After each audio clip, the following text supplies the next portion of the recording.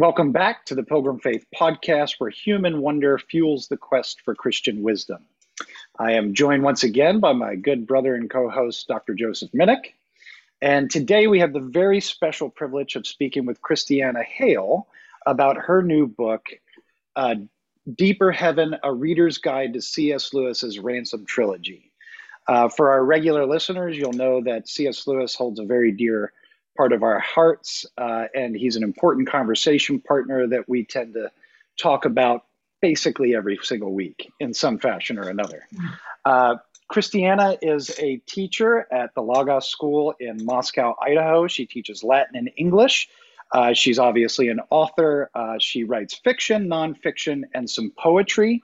So Christiana, thank you so much for joining us. We appreciate your time. Yes. You're welcome. Thanks for having me. So I guess one way we could start to get into a conversation is by talking about the title. So Deeper Heaven, you're sort of riffing off of C.S. Lewis's chapter in That Hideous Strength. He brought deeper heaven down on their heads. Yeah. And you use that to sort of jump off and talk to us about Lewis's understanding of space and why that space trilogy, as the Ransom trilogy has become known, would really be repulsive to Lewis. Because space sort of marks out something cold and dead and lifeless, whereas heaven actually gets more to what Lewis would have thought about the cosmos. So talk to us a little bit about that first, about Lewis's understanding of medieval cosmology and how he views the cosmos and the heavens, and then we'll get into more of your commentary on the trilogy. Yeah, so I remember one of the first things I noticed reading the trilogy through the first time was at the very end of Out of the Silent Planet. Ransom himself is writing, I think he's corresponding with Lewis, the character, right? So Lewis kind of puts himself as a character in the series as a kind of a historian, right? He's heard all these stories from Ransom, which he even mentions that Ransom is a pseudonym, right? So to protect the names of the real people, which is kind of a fun little element that he plays off of, which I think people kind of forget because we just come to know Ransom as Ransom. But Lewis is trying to make us feel like, oh, these are things that really happened or could have happened. And he says something specific about the idea of the heavens being the primary point that he would like people to take away from the story, right? That we would move back to that older conception, that we wouldn't really see it as empty space anymore. And I think it's quite amusing that with that being very, very obvious in the end of the first book, that we still call it the space trilogy, which I think probably Lewis thinks it's funny too. He wasn't really a too stick in the mud about that sort of thing. So he'd probably be like, it's fine, So I don't get mad at people when they call it the space trilogy, but I think it is funny to note that is kind of the point that he's trying to make. And he even says that later in a letter to someone points out that shift that happens. And he says, I'm glad you pointed that out. That is one of my favorite things about the Ransom trilogy is this shift in trying to recover this view of the heavens as opposed to space. And it's primarily an imaginative and an emotional, you might even say spiritual kind of view of creation. Less, he wouldn't say we have to unlearn everything we've discovered about the actual formation of, the order of the planets, or that we've sent men into space and they haven't run into this glass sphere. And we know that that's not actually the material layout, if you will, of the cosmos, but it's how we view the cosmos in relation to the creator and the rest of creation, and fitting a biblical worldview, fitting it into a biblical worldview as well. What does the Bible say about the heavens and the way they actually work? And so I think, that's what he's primarily interested in when it comes to utilizing the medieval cosmology. He even says in The Discarded Image, he says, these are all great things. The problem is it's not actually true, right? This is amazing, but it's not actually true. So yeah, I think he's playing around with ways that we can actually utilize that older view of things in a really vibrant and creative way. Yeah, I kind of wonder. I was just teaching with some folks last week and discussing the discarded image. And one wonders if part of what's going on in the space trilogy is, he uses this metaphor that the medieval saints looked up to the heavens and they saw a cathedral and they didn't have that sense of claustrophobia. So they didn't feel like, that vast cosmic sea, punctuated by little dots. Mm-hmm. Rather, the space is sort of full. And that seems to be part of the imaginative shift. In fact, I hadn't read that. I hadn't read Out of the Silent Planet for, my goodness, it must have been 25 years almost until I was going to do this interview. So I was like, I'll pop it open again. And that paragraph you describe in the book is really the most important paragraph in the trilogy. Really struck me because it still fits even fits in a modern cosmology, in that light, in a sense, if you could imagine yourself in a spaceship, in the middle of space, you would still see a sky that's full of light. That's still the starlight in that. And so and he wants to almost kind of say there's a fullness. Yeah, there's a kind of pulsating fullness there. And one wonders is, and maybe I'm asking for a comment if you think Lewis would take it this direction, it's as though perhaps the gesture is to say that in modern cosmology, we should less think of the cathedral as gotten rid of, as rather expanded.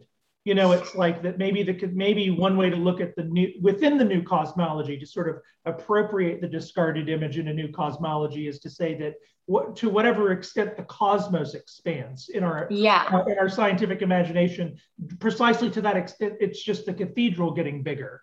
Does that work, do you think, with Lewis's? I think so. Yeah, I mean, he uses our modern arrangement in the Ransom trilogy. So there is this scene where in Out of the Silent Planet, where he comes across one of the creatures, the Fiffletrig. He's carving out an image of the cosmos, and he mentions the order that he's doing the planets in, and it's not the medieval order, which is very interesting, I thought. So he's trying to fuse. I think he's fusing those two views. And again, I do think it is, like you said, we're just learning more about the cathedral, but it's just as created. It's just as much a work of art as the medieval saw it. But we've kind of moved away from that perception because, as a culture, we no longer really see things as being created, I think evolution for that, right? That this is it's just all kind of formless. It's still formless and void, right? Instead of that, it's being created and been shaped. And so we're just expanding on our knowledge of what God has made and how he has made it. Yeah. So maybe it would be helpful to give us as succinct, sort of clear explanation about the medieval cosmology that Lewis is drawing from as he picks up his pen and begins to write the trilogy. And then we'll get into Donegality, and we'll sort of see how he creates environments in each of the story that are pulling on this medieval cosmology to tell us what he wants to tell us. Yeah, so the medieval cosmology, obviously you have the form, and then from that certain form, you have certain ideas or theories that come to play. So the form of it is you have the 7 planets in a certain order with Earth at the center, versus our solar centric system. The Earth was at the center, and then that is one thing that I think Lewis talks about quite a bit, and is really important to understand, because we tend to think, they thought Earth was at the center, therefore man is the most important, right? Because we say that all the time, center of your universe, right? You think you're the center of the universe, you're the most important thing. Whereas I think we forget what they thought about the center, right? At the center, if you read Dante's Divine Comedy, center of the earth is actually hell, right? And at the center of hell is Satan. And so they saw the center as being going lower and farther removed from God, right? So the central place that mankind possesses is not one of importance. In fact, it's one of unimportance and humility. We're kind of the basement of the universe, right? We're just kind of tucked away. Which Lewis, in the discard image, he actually says this presented a dissonance between their cosmology and the Christian faith, because the Christian faith grants an importance to mankind. We're created in the image of God. Christ came and took on human flesh, and so there is actually a cognitive dissonance between but we're the sump pump of the galaxy, yet we're also important and have this dignity. So that is a thing that Lewis I think addresses in an important way throughout the trilogy. But so Earth is center. You have these planets kind of arranged moving outwards. Everything above the moon, so the moon is the next planet outside of Earth, is unfallen, unaffected by the results of sin and the fall. And everything below the moon, then the sublunar realm, is affected by decay and breaks down the effects of the fall. And then the other important element that Lewis draws on a lot is that the planets are governed by planetary beings, or I think he would say angelic beings. The medievals saw them as being personalities, right?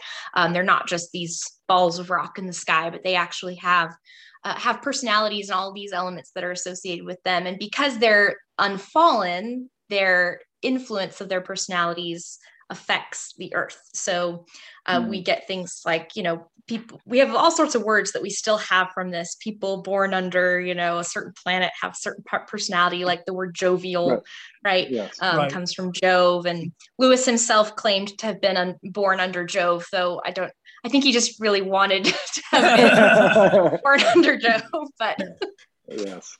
So we still have remnants of this in how we talk. And so that's another element that he loved. And I think Dr.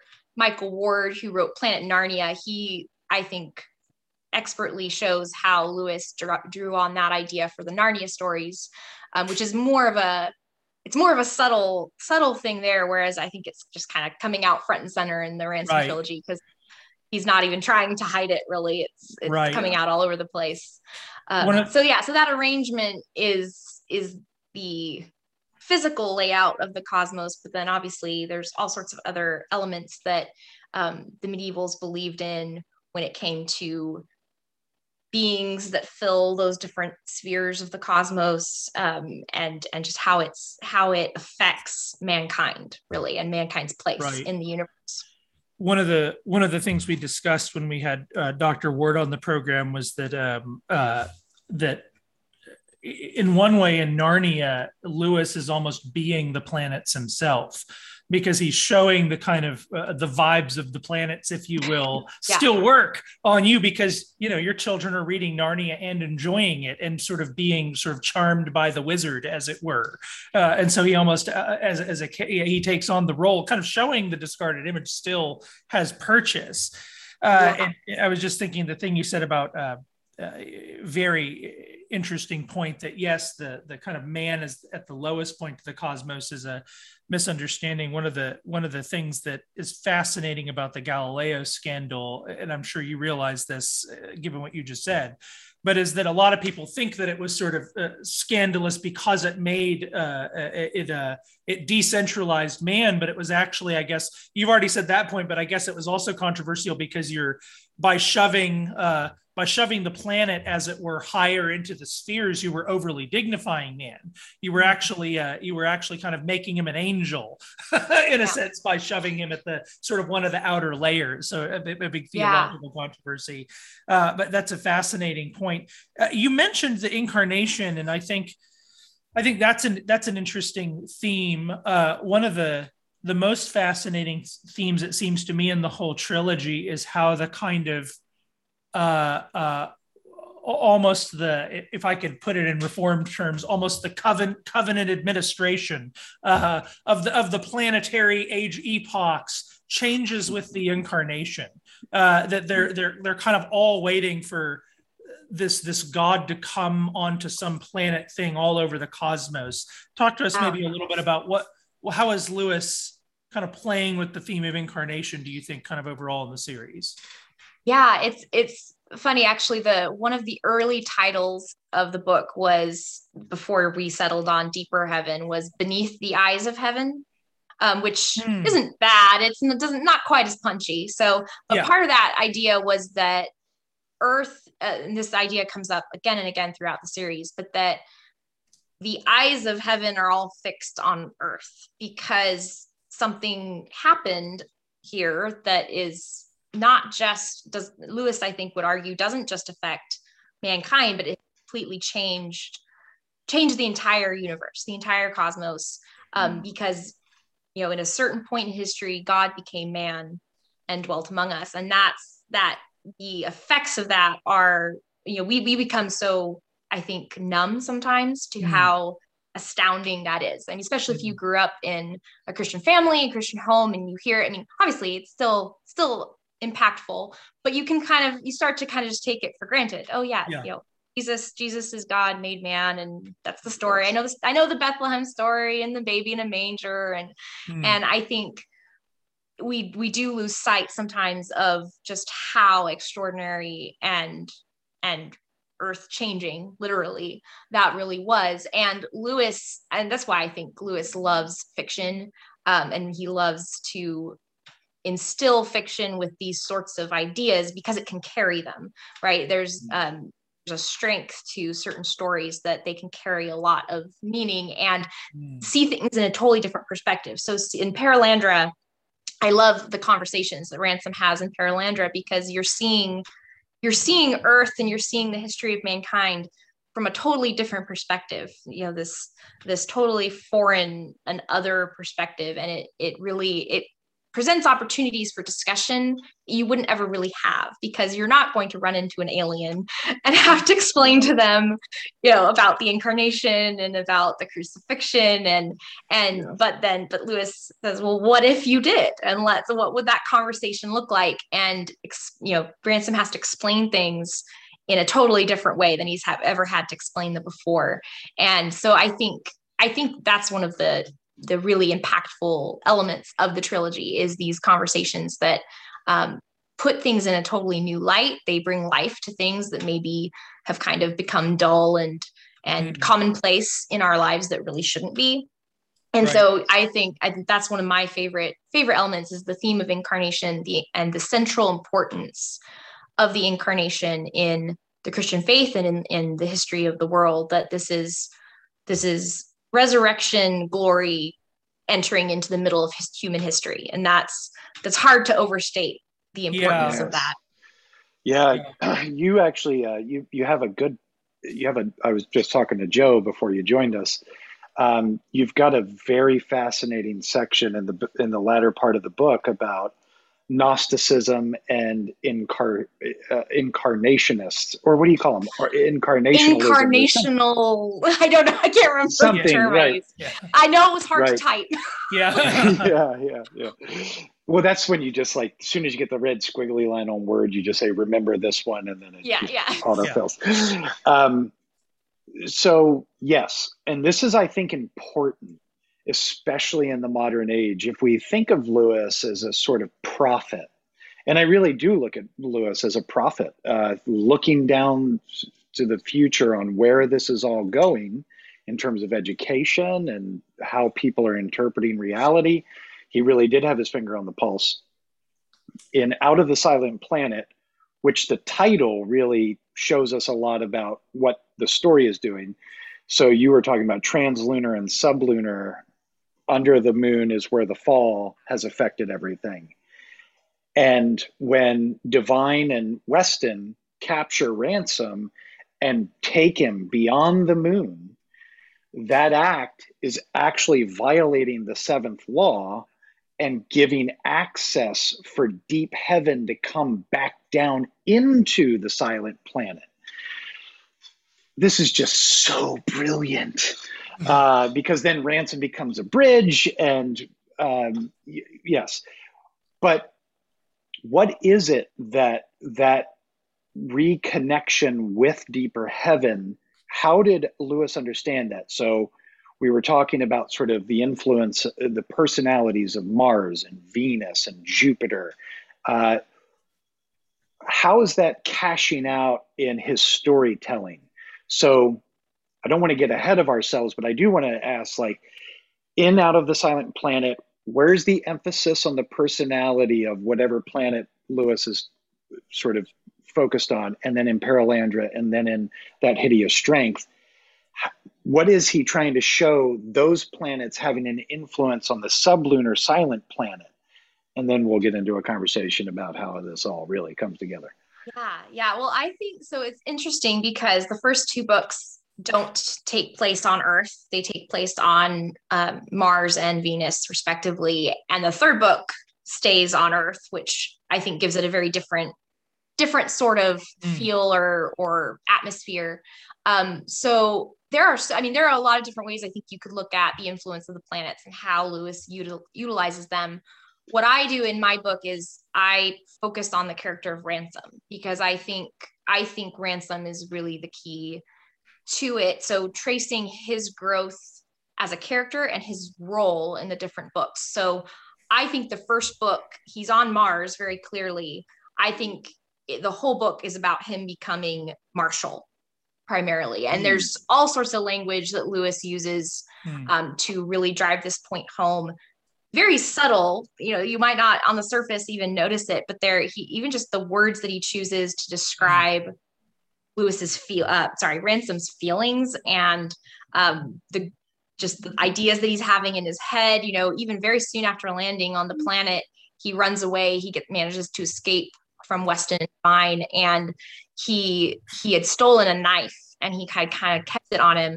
And the thought occurs to him, he's like, I could actually use this to defend myself.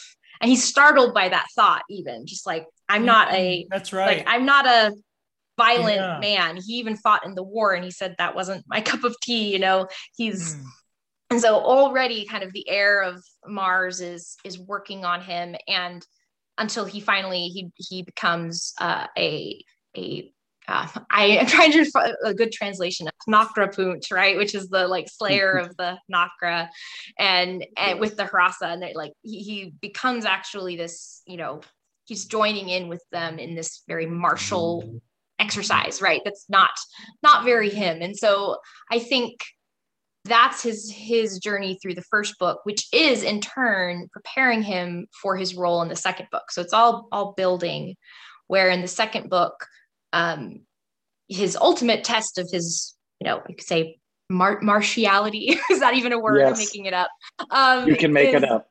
Yes. He made up donegality, so you can make up partiality. There you go. Yes. That was Dr. Ward made that one up. So right. Yes. I just stole it from him. Oh, okay. Yes. He slays the unman, right? In the end of, by the way, no spoilers when you're having this sort of discussion. I suppose. Oh, no spoilers. They've been out long enough. Hopefully you've read the books. Yeah. Yes, and if you haven't, shame on you. You deserve the spoiler. Yeah, that's right. Yeah. Yes. I told my 8th grade English students, I said, there's no such thing as a spoiler in literature class, really, because we got to talk about the whole thing, really. That's right. So, so that is kind of the culmination, I think, of the martial spirit that he was learning on Mars. But then I argue that he's prophet, priest, and king, right? Like he's an image of Christ, right? He's displaying all those elements, obviously in miniature. And so in Perelandra, he has the role of prophet very clearly, because he's sent there by angelic beings for a specific job. He's trusting that he'll know what to do and what to say when the time comes, which is a very prophetic kind of thing, right? The prophets are always just given the appropriate words at the right moment. And then finally in That Hideous Strength, he's described in very, very kingly imagery. He's likened to King Arthur and to Solomon, and he only eats bread and wine. That's his diet, which is a very, kind of, and he performs a priestly function in bringing Jane and Mark back back together. And so all of those elements make him a very, very strong Christ figure throughout. And they are also, though, influenced by the planet that he's on, and I think guided in that way as well. I'm not claiming full credit for that idea. I fleshed it out a little more, but Dr. Ward does talk about some of those elements in Planet Narnia. So, so he kind of was the inspiration, and then I'm like, okay, I want to dig even more deeply into this and see what I can pull out here. So, it'd be worth. One of the things that you make some fascinating comments on is the relationship between Mark and Jane in That Hideous Strength, and that there's a almost you could see that. I mean, the whole series, sort of climaxes in this love scene, really. I mean, that's.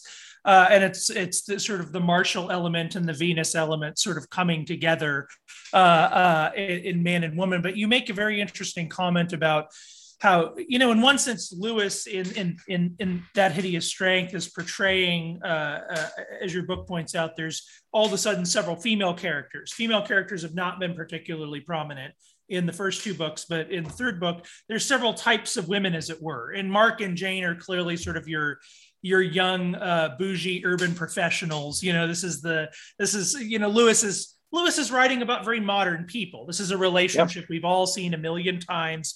And this is something Lewis is always trying to do, is actually imagine, in a sense, how a modern person in a modern world in a way, the kind of architecture of modern life can nevertheless appropriate the old ways and with the discarded image, but also with gender. And so it's interesting. You make this point that she finds her redemption at the moment she learns a certain submissiveness. She learns a spirit of, she takes on a different spirit that's more biblical and sort of against the kind of all the vibes that everybody's telling her that she needs to be as a woman.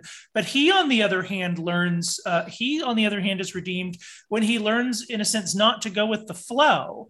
It's actually not just being the professional who gives into all the okay, I'll just do the thing so everybody's happy with me and, I'm making my thing. But it's actually when he says, no, I actually need to be against something and fight a battle. That's actually when he sort of is redeemed in his manhood. And I thought that was very insightful. Maybe talk, maybe how does gender, what's Lewis's interest, as it were, in gender in the whole thing, or maybe if you want to say about That Hideous Strength specifically.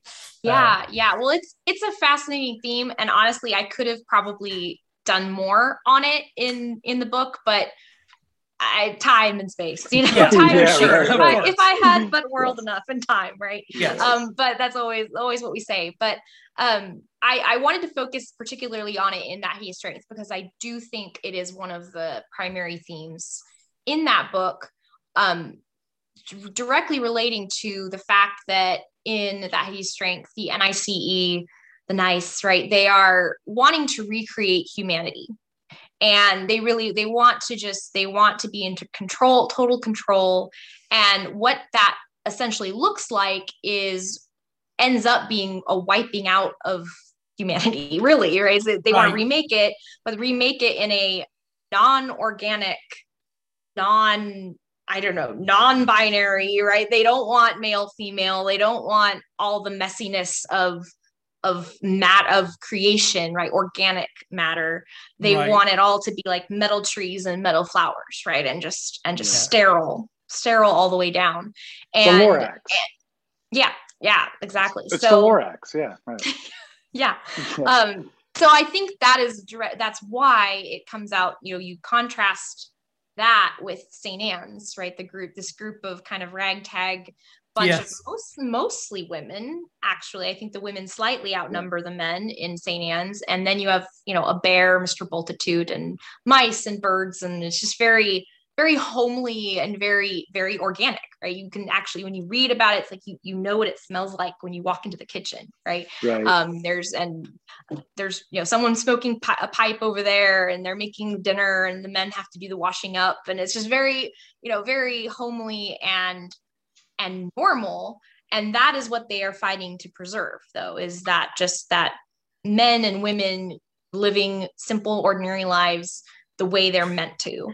And so I think Lewis, again, that's why that the roles of the genders really comes out in that his strength. It's not a very popular topic today. So I, in writing those chapters, I was writing them like, wow, I could make some people really mad with what I'm saying, but oh well, let's just go for it. So I think, again, and then the headship and submission, again, is not a kind of a hot button topic, but that is what Lewis is addressing with Mark and Jane.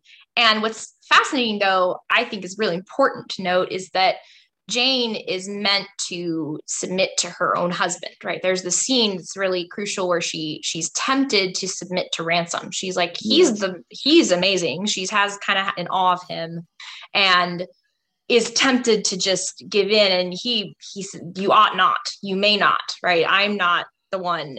But Mark, he's so much harder to submit to, right? He's a lot of, he's a piece of work himself. Kind of a loser. I mean, and so they both have to wrestle with the fact that they're not necessarily married to someone who makes it easy for them to do that.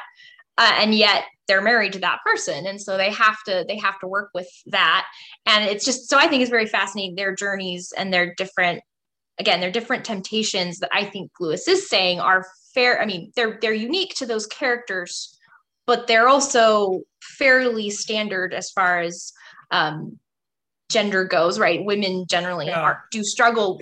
They're meant to submit to their own husbands, and that's a struggle because we're fallen, we're sinful, and we were told, and Eve was told that that's part of that original curse, and men are called to lead and to sacrifice themselves for their wives as Christ did for the church, and that's hard.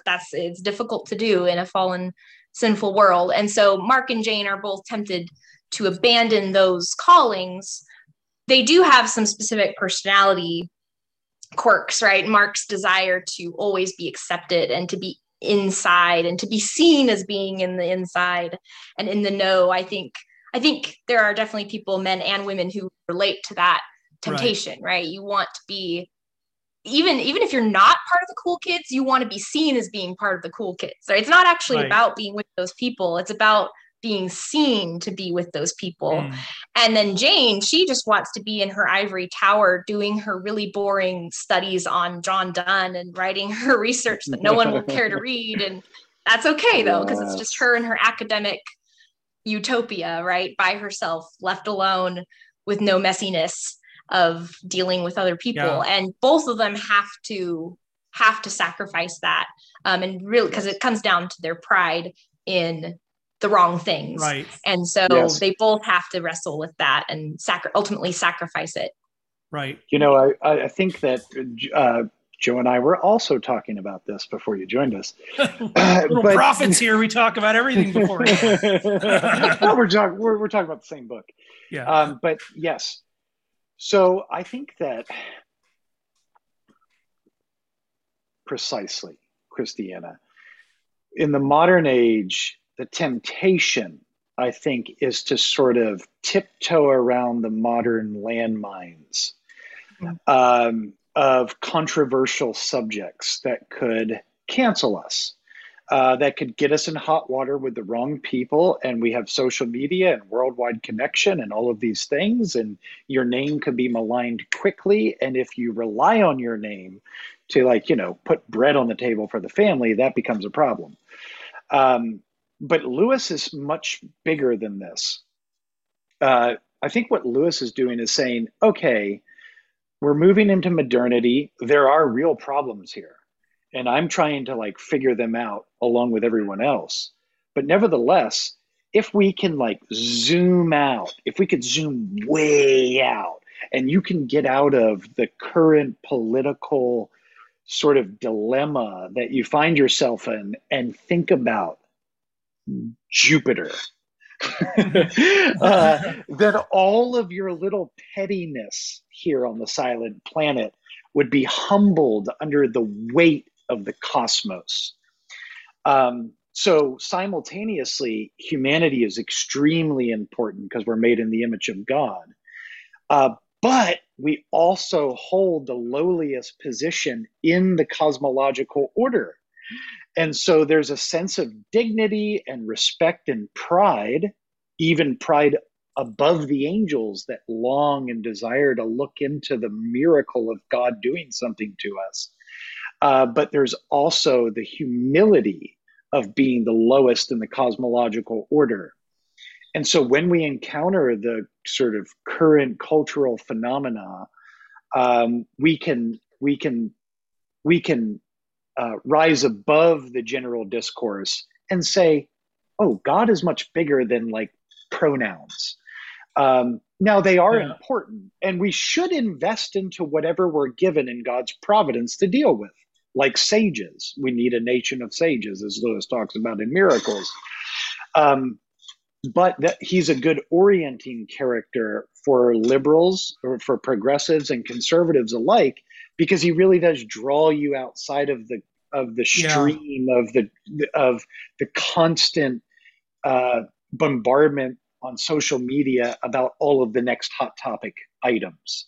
I'm sorry, Dale, go ahead. No, well, I was going to say that's not a question. It's more of a comment, but it's sort of like reinforcing what you're saying and to say, I think one of the functions of recovering the discarded image and really digging deeply into the Ransom trilogy is to do precisely that, to get outside of your own little bubble of consciousness, to think broader, because God is big and he's done a bunch of stuff with all of these little lights in the sky. So I agree 100%. That's all. That is more of a comment. But okay. I was going to say, one of the things on what you were just saying, Christiana, is that Christiana, I got it wrong. Darn it! You made it a while. I made it a while. 45 minutes. I mean, we're feeling good about that, actually. Right. Part of what Lewis, of course, is doing in his project is sort of tucking away controversial things in innocent literature that is interesting in its own right. And one of the things, very often you throw out a word like submission or something like this, and it's such a trigger word, and we've all inherited it. And kind of in the context of the culture wars, Lewis is partly writing before that, but he's also writing, and I found this striking as I was reading both Perelandra, preparing for this. If you can imagine this, I had never read Perelandra. I'd read the other two, but I'd never read Perelandra. So, and of course, there's so much about gender in there and in the third book, but it's so attractive. I would dare say that even a modern person who's been trained, it would be difficult, in fact, to be a modern person, even if you've been trained in public school and have had gender ideology shoved down your throat. If you just stop for a second and read these books, I think it would actually be hard for a very human part of you not to feel a little bit of magic working on you, because the way he portrays it is really it's not a polemic. It really is the goodness, the organism itself, the shining beauty of the organism itself. And Lewis is no stranger to the complexity of gender, which he writes about in the Four Loves, and of course in his own relationship with Joy, there was a weird symmetry, there, and in the character of Orwell, of course, in Till We Have Faces, is a very complicated. He writes a very complicated woman well. Yes. I gather, though, I believe that it's widely whispered that Joy helped him a little bit get the details right. But fascinating. Maybe one way of sort of gesturing toward a close here would be to talk about, what do we do with this? On the one hand, again, the paradox of Lewis is sort of, isn't this cosmology fascinating? And yet also, the medieval cosmology is in one sense, quote, quote, wrong on a certain register, at least. And yet we talk a lot about things like re-enchantment these days. We're all disenchanted. We don't see the world as created. And sometimes we think of it as just, memorize these things, and then we'll look at the world as enchanted. And yet enchantment is as I've, Dale and I've talked about this a bunch of times, it seems to me is mostly about us. We need to become re-enchanted. It's not the universe is as enchanted as it's ever been. It's we who are atrophied. And I wonder if you could maybe say a few words, and I think you do to helpful words toward the end of this book. If you could say a few words about what do you think it might mean to look like for ourselves, not the world, but for ourselves to be more kind of reattuned to the livingness of things, to the createdness of things. Yeah. What does that look like? I think obviously as a teacher, one huge element is education and teaching, and teaching, not just education in the sense of telling a student, this is cool, right? Yes. You should like this. But I and obviously there's a time and place for that. You gotta shove things down the throat every now and again. Yeah, that's right. But obviously that does start with the teacher, right? If the teacher is excited and interested, you can make students interested, and you can make something interesting. And trying to be copious and connect things, right? That students love that. I teach junior high and high school, which is a fun age. Junior high especially is great fun. Yeah. But they love connections, right? They already love discovering that what they learned over in this class actually has something to do with what you're talking about now in this class. And so obviously part of that, you have to have a teacher that's able to do that. And so being a teacher who is constantly learning and reading and being able to utilize that. But so classroom, I think it's a lot of it starts in the classroom when kids are young, or if you're a parent with your own kids, is, noticing things, just looking around, looking outside. And so on that note, I think I say at the end of the book, go outside. When's the last time you actually went stargazing? Most people probably haven't done it in a while.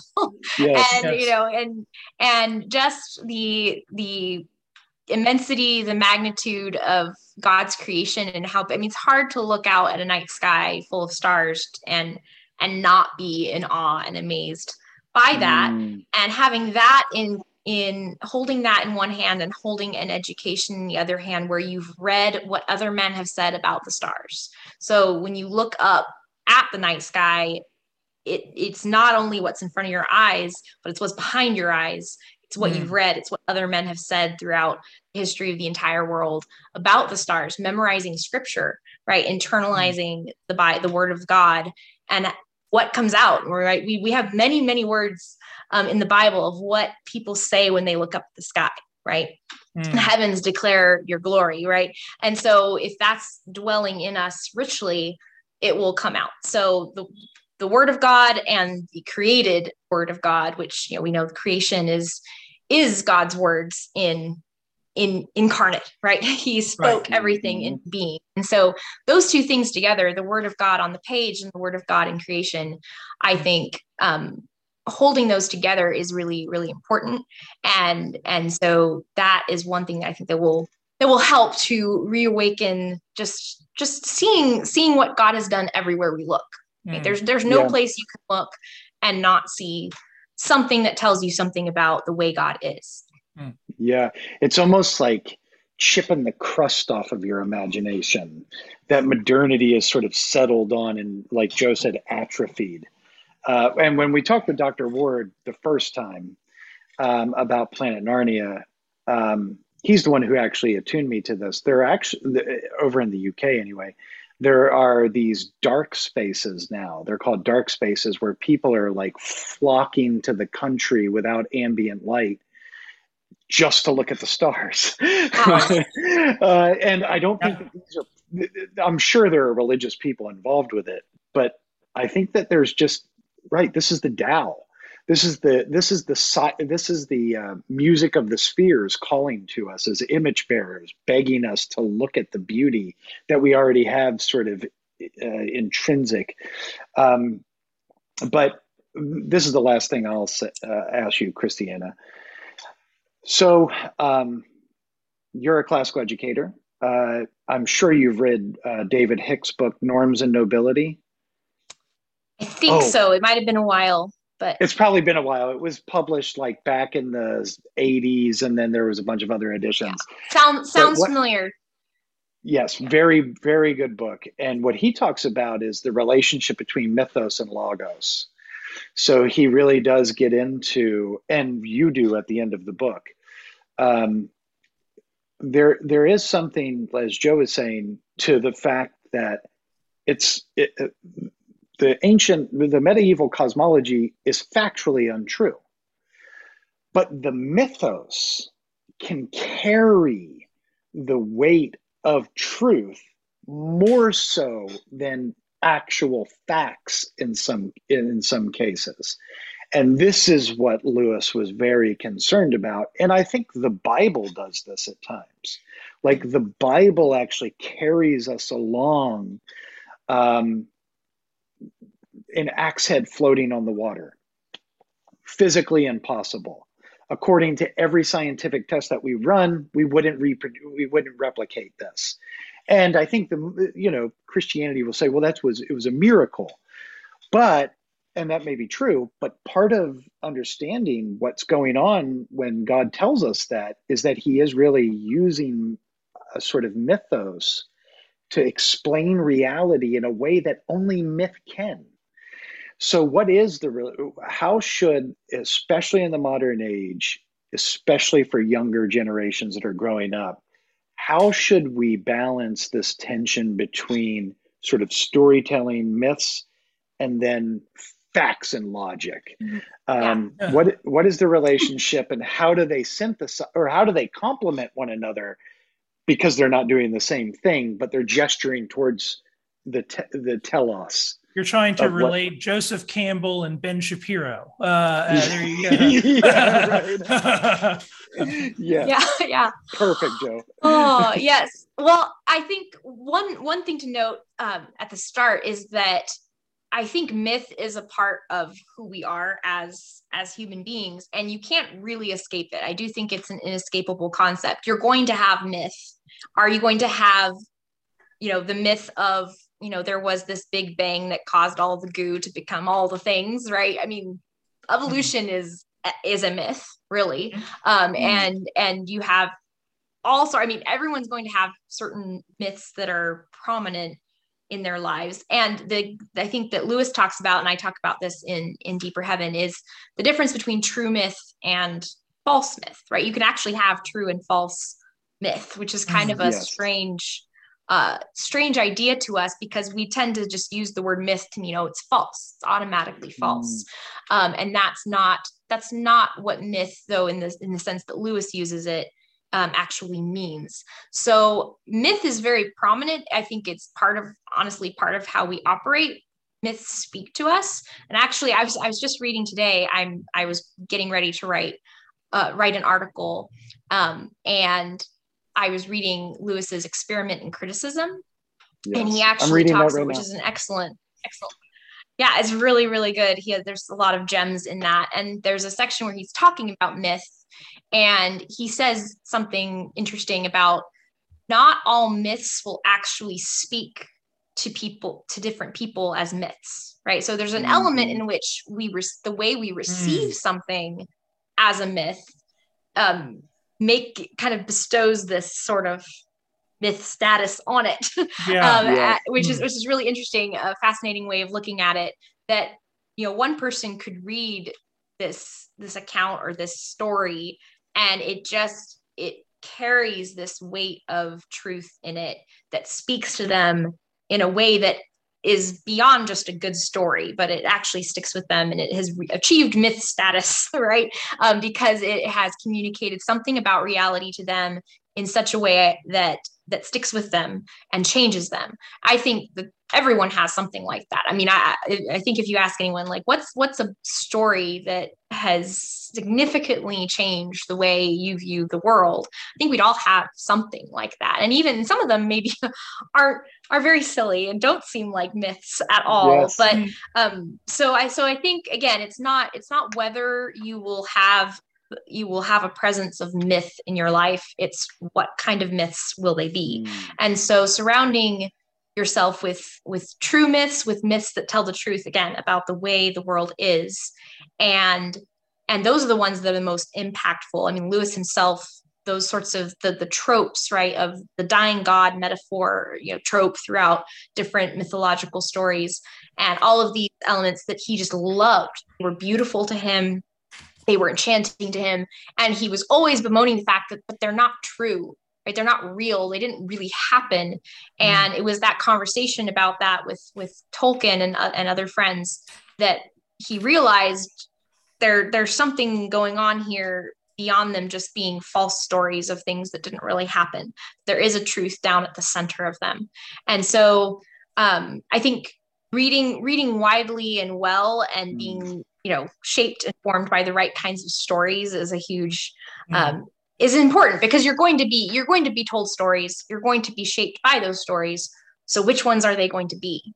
Right. And that's, I think, and obviously comes down again, because I'm a teacher, it's education, right? So it does that. That's come. I come to back to that a lot.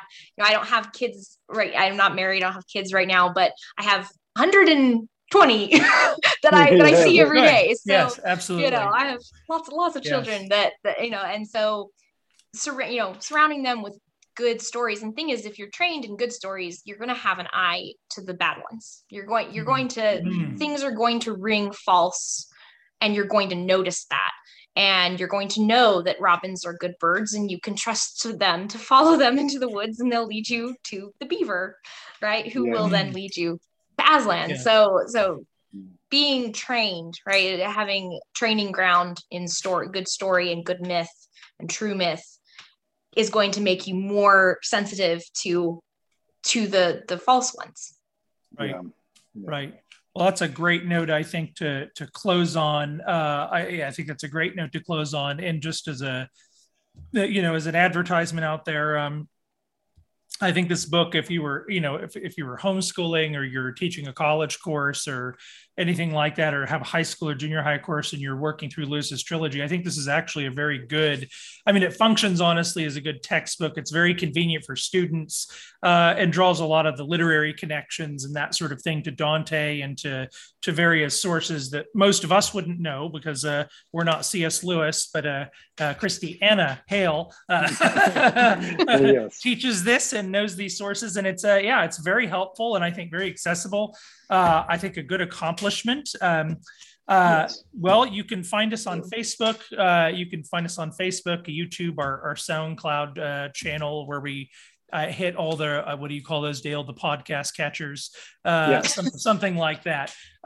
Look on the media and you'll find the Pilgrim Faith Podcast. That's what I'm trying to say. Normally Dale does the ending and he knows all the things to say. But Christiana, thanks so much for being with us. It was great to have you. And you're welcome. This was I really love it. Any excuse to just talk about Lewis, I'll take it. Yes. Well, we're always game for that. And when you crank your next book out, we'll have you back on. Yes, absolutely. Yes. It might be a little while, but no worries. Take your time. We'll still be here. All right. Yes. All right. Well, goodbye, everybody. Take care.